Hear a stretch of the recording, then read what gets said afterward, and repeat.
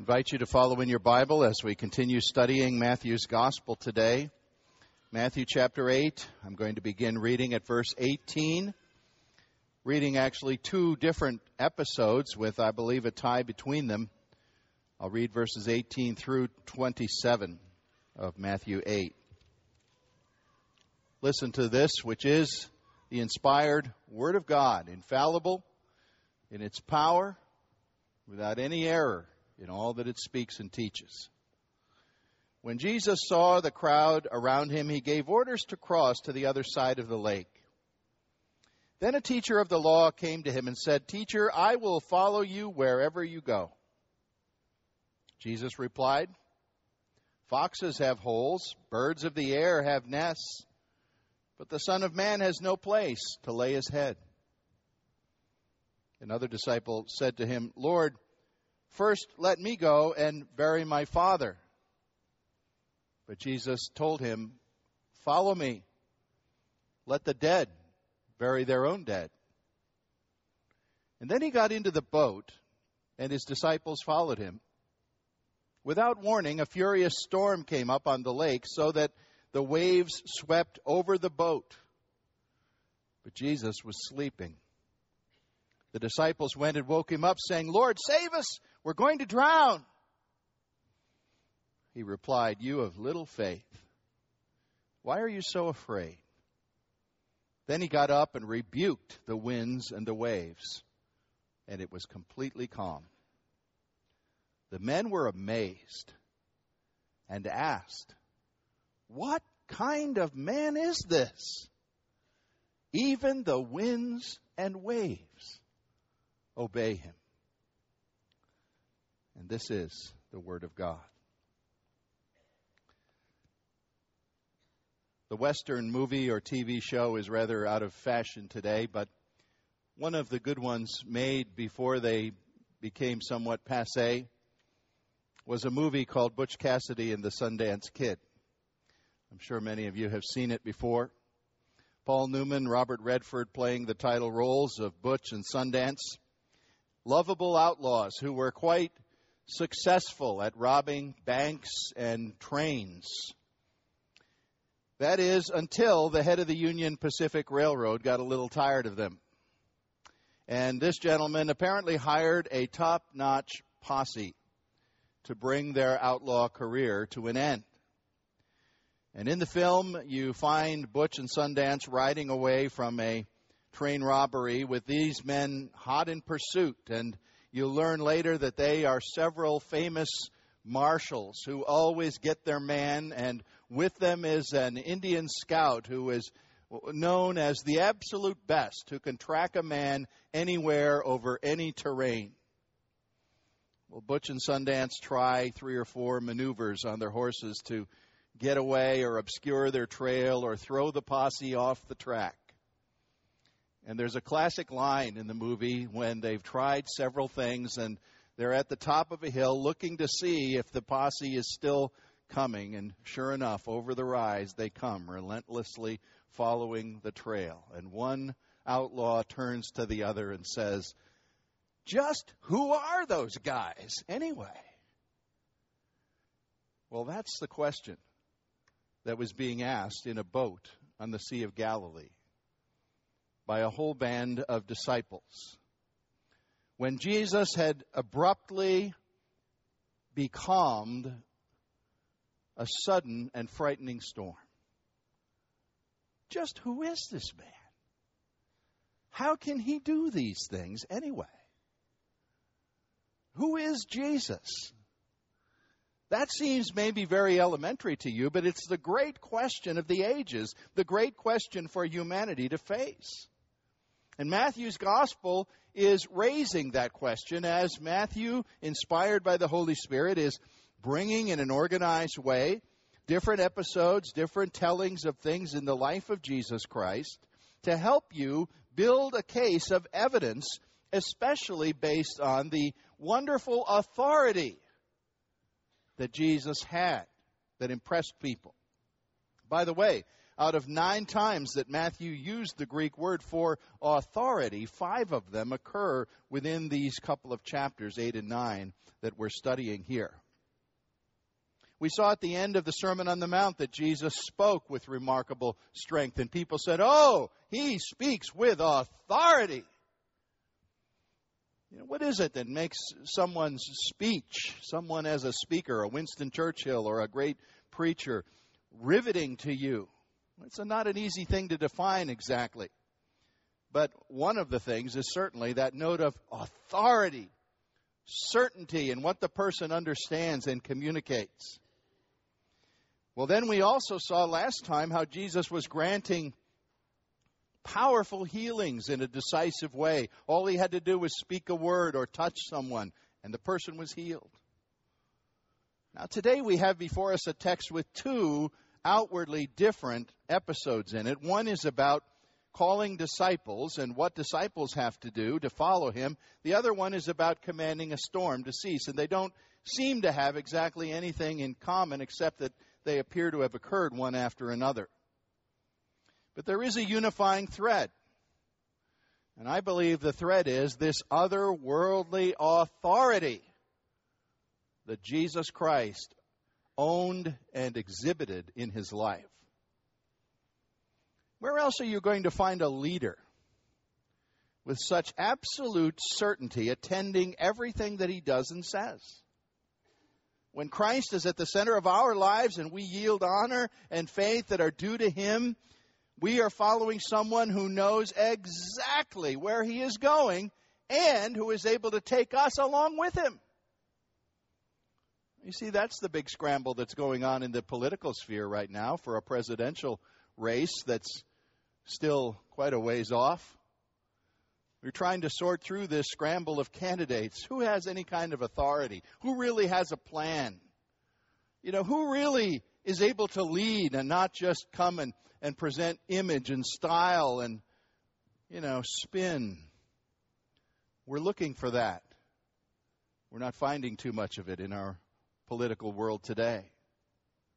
I want you to see today that the authority of Jesus Christ makes him entirely unique, and it makes him deserving of our awe, our reverence, but something else: our unqualified obedience to his demand that we follow him where he calls us to go, regardless of cost to us or any other thing that would come in our way. Now, first of all, I believe our text in verses 18 to 22 tell us that Jesus was a man with authority to set standards for all his would-be disciples. He was a man with authority to set standards for would-be disciples. Here we have 2 brief conversations, very brief, probably a few more words than this were said, but just the gist of it is given here, with 2 different men, each of which wanted to be a disciple of Jesus, wanted to come with him. In fact, they're called, at least the second man in verse 21 is called a disciple. The first man comes and states a request to be able to go along, and Jesus makes an enigmatic statement. Doesn't really say, yes, you can, no, you can't. He just states terms and says, this is what it's going to be like. The second man asks sort of permission to do things on his own terms, on his own level. And Jesus tells him that discipleship is not intended to be made convenient to his life priorities. You see, at this time, I think, as Matthew's presenting this development of the ministry of Christ, the time has come for some separations to take place. The crowds have been pushing in. Jesus is very popular. Everybody wants a piece of him. Many people just for their own selfish advantage. I want to get well. Lord, help me. Give me what I want. Make me well. Heal me. And if they get what they want, they'll go away satisfied and say, Jesus, he's a great guy. Look what he did for me. But then there are others who are near him who are drawn in a deeper way. And they can't really explain why they're there or where they're going with him, but they just know they have to stay with him and follow where he goes. And they are called disciples. And you notice as I began to read today in this passage, verse 18, when the crowd was around him, because of the crowd being around him, apparently he gave orders to cross the lake. In other words, I see there are many people here that I could help, but we've got other priorities. So we're going to leave the crowd and go across the lake. And the implication is disciples are going to go with him. So the question is, who's a disciple? Who's going? And that's when these two guys come forward. The first man is called a scribe. Now that means that he had some religious attachment to the law of God, to the ceremonies of temple or synagogue. He's not one of the highest positions in the religious realm, but kind of a lower person who was probably a student, somebody who dealt with manuscripts and studied the scriptures. And in that day, there weren't seminaries, there weren't formal universities. The way you studied the Word of God was find a teacher who knows it and attach yourself to him. And you say, teacher, I'd like you to be my mentor. Can I go along with you and just attend your teaching and hear what you say and learn from you? I'll take notes for you. I'll run your errands. I'll cook your meals. If you'll teach me Torah, the law of God.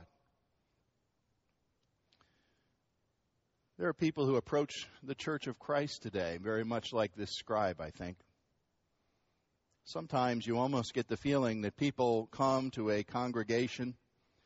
I've heard this from fellow pastors many times, and it's almost as if they're giving you the implication that the church ought to be privileged to have them in attendance. And since we should be honored that they're here, then they should certainly set their own terms for what it means to be a disciple or a member or to serve. But you see, Jesus wasn't that interested in just acquiring warm bodies to fill up space or numbers to fill his retinue so he could say, well, look at this, look at all the people who are following me. He really wasn't that impressed.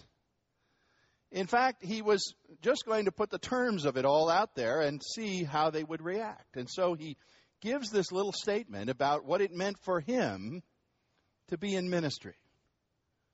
It meant he was homeless. Jesus was a homeless man. He was born in a borrowed stable. He was buried in a borrowed tomb. He didn't own any real estate or automobiles in between.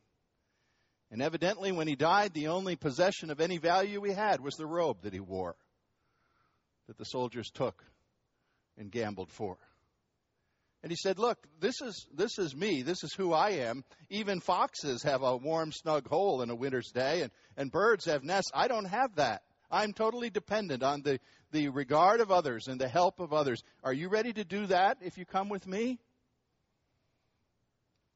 And he leaves that question hanging in the air, and we don't know how the man answered.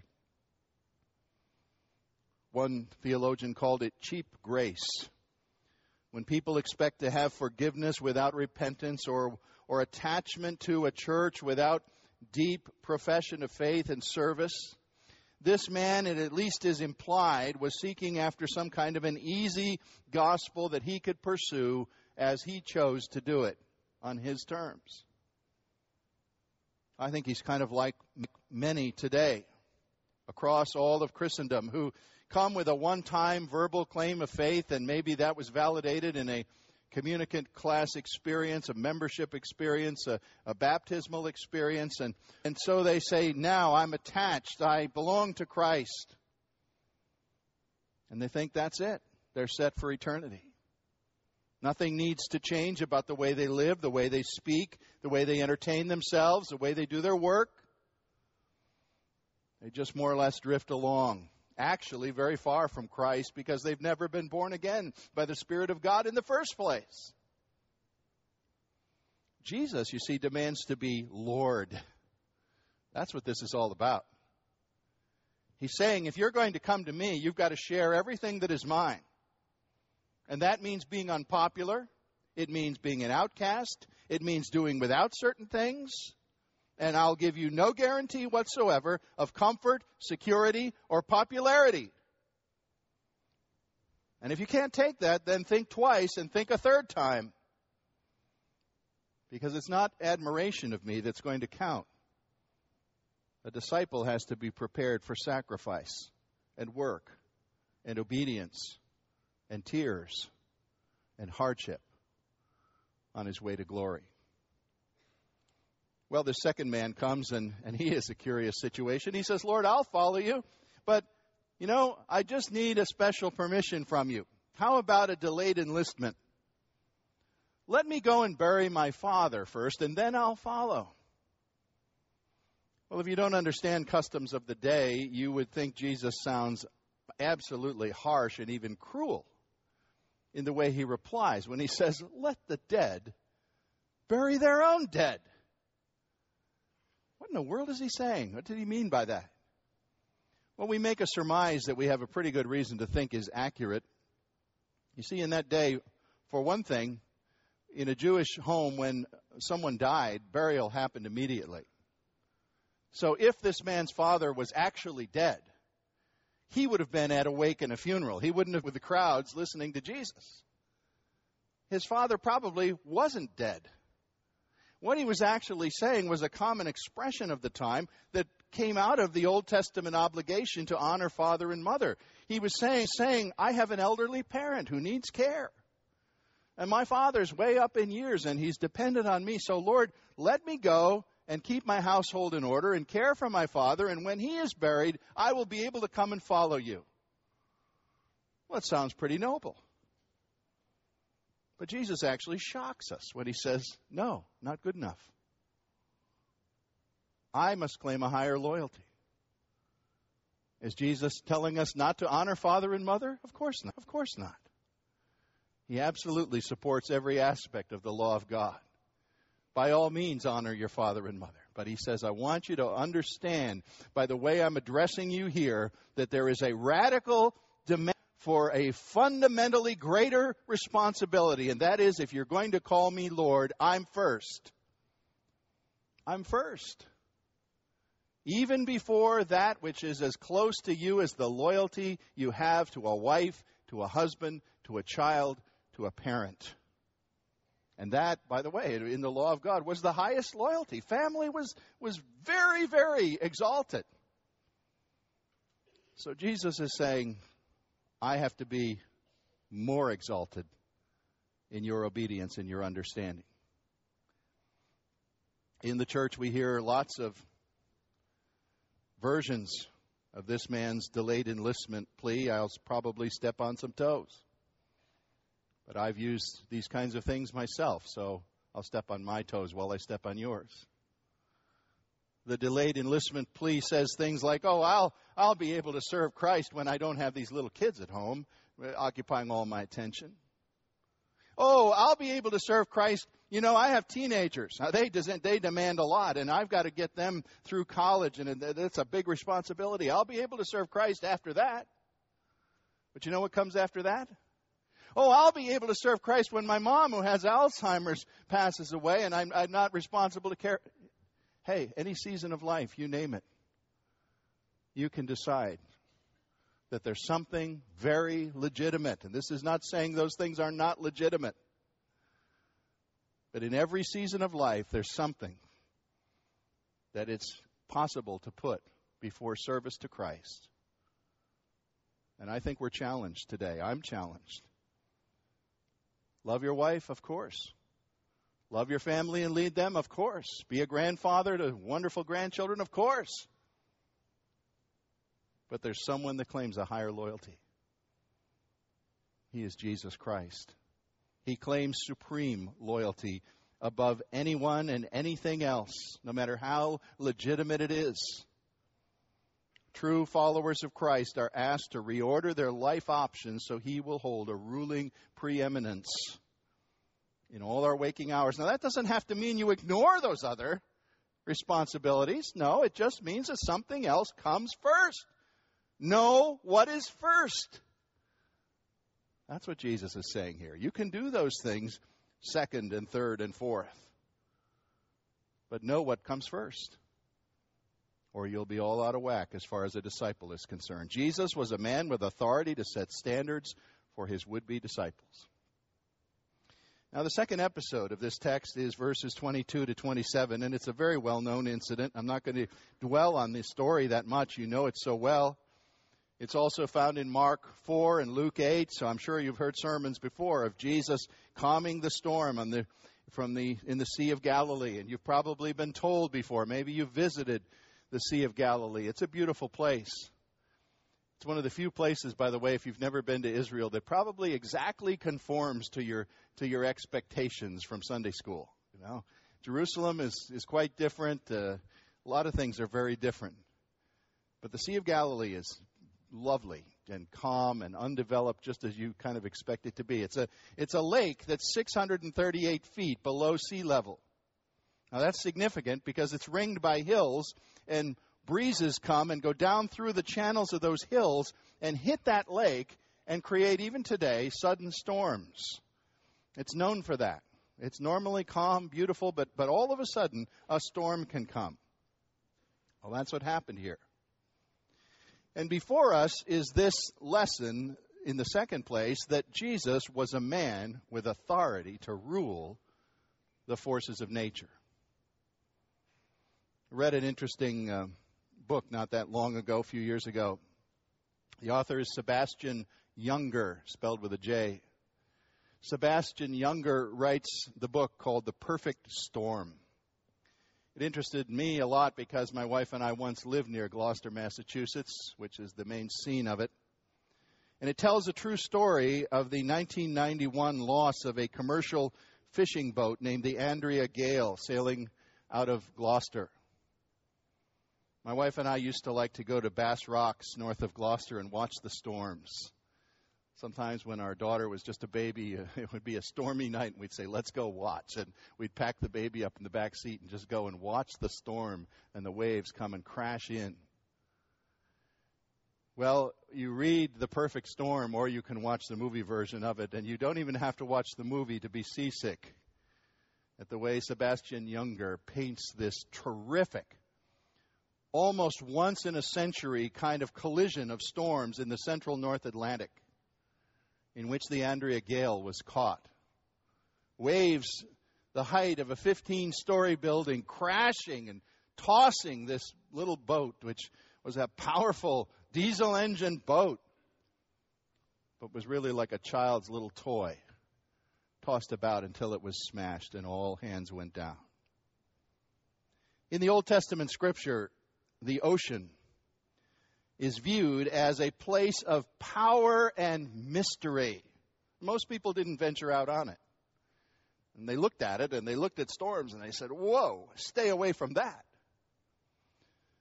And you read that, you pick up hints of it in the Old Testament, in the Psalms and other places. A prime mark of the sovereignty of God was that He commanded oceans.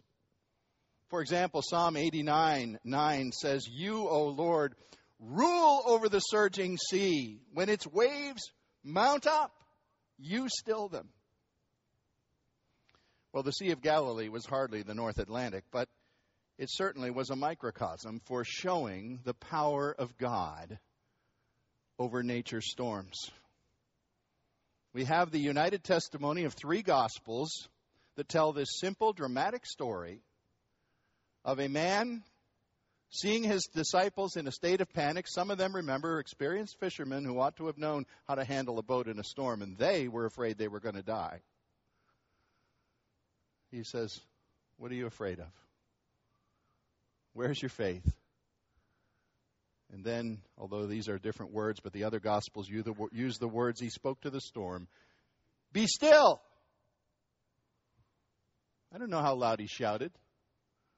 It isn't important how loud he shouted it. What's important is he commanded it, and it happened.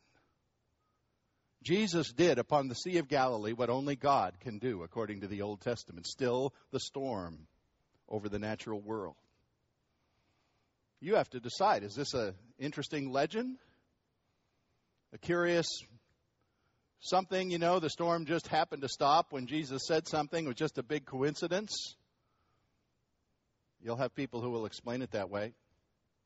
You have to decide. Was this the authority of God, spoken in a man, commanding the power of the natural world? Because you see, that's what he said when he rebuked his disciples and said, "Why didn't you?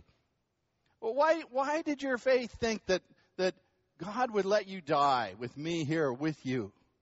And in so many words, he said, you need to trust me in the place of God. As you would trust God, trust me. And then he showed him that he had absolute power that nobody ever guessed he had. And they exclaimed. They just couldn't believe it. And I'm assuming it was Peter and the others who were joined in the voice that said, what kind of a man is this? That he even commands nature.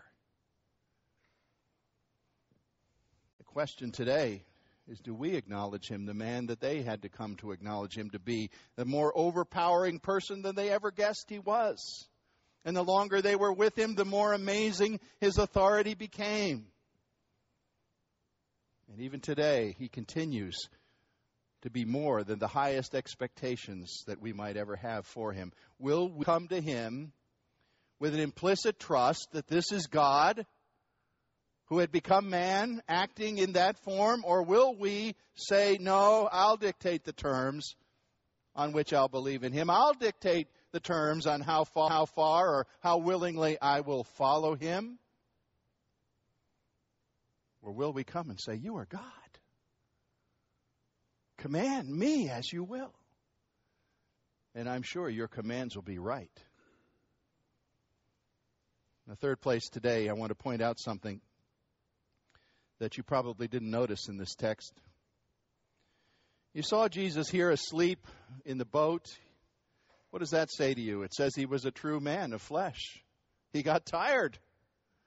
I can tell you, dealing with hundreds of people who demand things from you is very tiring. People work isn't the same kind of work as chopping wood, perhaps, or many physical things, but it's hard work. People drain you. And Jesus was tired, and he slept in that boat soundly, as only a real human being that's tired can sleep. And yet in the next moment, he's standing up in the same boat, and he's acting like Superman, commanding nature. You see that contrast? A man of flesh who needs to sleep, an amazing man who gives commands that can't be refused. That tells you he was more than a normal man, of course. And in fact, there's a name for him in this text that you didn't pick up, perhaps, as we read it.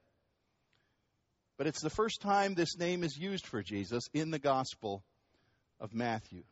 The name is the Son of Man. In the third place today, I'm telling you that Jesus is the Son of Man. And that's a designation that means something very special. It's a designation that was used 81 times of him in the entire New Testament. And every single time it's used, it's Jesus who is giving the name to himself, or somebody who has just heard him say it, echoing it back. In other words, it's a name he had for himself. Now, why did he call himself this title, the Son of Man? He gave it here first in verse 20. If we would look back to Daniel chapter 7, we'd get some good background. By the way, you could study this if you're interested and you have a good Bible concordance. Look up the phrase Son of Man and look for all the places that would make an interesting study for you to see all the things that are attached to this title. Can't begin to touch on them because there's 80-some of them. But if you go back to Daniel chapter 7, you get a clue of where this title begins. It has to do with a dream that Daniel had. A dream in which he saw God, whom he calls in that dream the Ancient of Days. And into the presence of God, the Ancient of Days, came a person who Daniel's text describes as being one like a son of man. And as this person comes before the Ancient of Days, we read this: he was given authority, glory, and sovereign power so that all peoples, nations, and men of every language worshipped him. Obviously, here's someone, a man coming before God who's being given godlike authority. Now, for centuries after Daniel, other than the book of Ezekiel, which also mentions the title a lot, people apparently forgot about this title and this prophecy. It wasn't, people of Israel were waiting for the Messiah. If Jesus had come and said, the Messiah, referring to himself, the Messiah this, the Messiah that, they would, whoa, whoa, we know what that means. Messiah, yeah, we're tuned to look for him. But Son of Man, they weren't tuned to look for. It was sort of an ambiguous title buried back there in the Old Testament text and pretty much forgotten about. And so when Jesus came and began using this title about himself, it was he who put the meaning of what this title is in. And again, I'd have to trace some 80 mentions, but let me just tell you, many of the mentions of this title refer to his suffering, to his lowliness, to the fact that he would be entirely alone and be rejected. Matthew 17:22 would just be a representative sample for you. The Son of Man will be betrayed into the hands of men, and they will kill him, and on the third day he will be raised.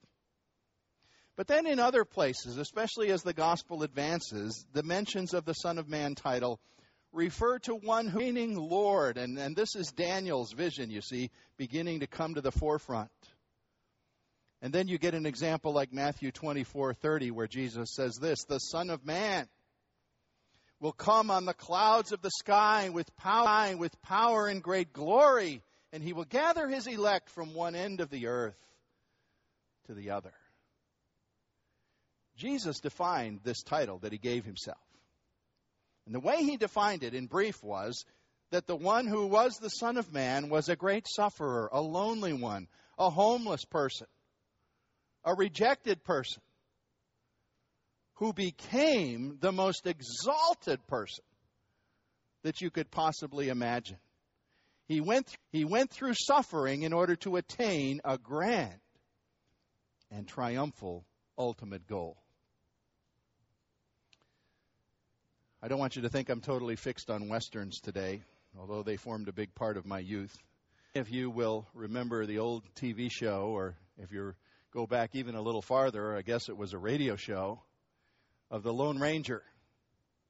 You remember the Lone Ranger, the masked man who went around doing right? Every single episode of the Lone Ranger ended a common way, didn't it? The Lone Ranger and Tonto had just done some great good deed and set everything in good order, and they were riding off into the sunset, and somebody turned to somebody else and said, "Who was that masked man?" That's what was asked of Jesus. Who in the world is this man who speaks this way, heals this way, commands nature, and makes demands of us? Why, he even said to us, anyone who loves father and mother more than me is not worthy of me. What right does a man have to say something like that? Well, he has every right, because he's the Son of the Highest. He's the Son of God in human flesh. And his power and authority exhibited on earth command us to look upon him as being much like a great colossus individual bestride history, with one foot in suffering and degradation and loneliness, and the other foot planted in the glories of eternity. And the most important question you will ever settle for yourself is, who is Jesus? But after you answer that one, then you also have to answer, if you will be his disciple, will I give him the authority to rule over me that he demands? And what will it mean for me on Wednesday or Friday of my week that I would put Christ first above everyone else, above every other claim, above everything that would make money for me or increase my reputation or help my family? What will it mean to put Christ first? I want to close with these sentences from a 19th century evangelical named J.C. Ryle, an Englishman. Ryle wrote this, and I'll just let his words stand. Nothing has done more harm to the cause of Christianity than to fill the ranks of the church with those who are willing to make an empty profession of faith and then do nothing else. There surely is a great deal of external religion in many lives that shows little of true redeeming grace. So he said, let no one enlist with Jesus and under any false pretenses. Let us tell every would-be disciple that there is indeed a crown of glory at the end of our human race. But first, there's a daily cross in the path where Jesus calls. Let us pray. Father, the splendor of your Son still has power to amaze us. Even in the page of Scripture, we have not seen him with our physical eyes, but reading of him, we say, here is someone who has no equal, no one to compare to him. Father, help us to do more than just be amazed, to just admire him, to just say how splendid he is. Help us to hear his call, to put him before father or mother or fortune or home or anything else, for his glory. Amen.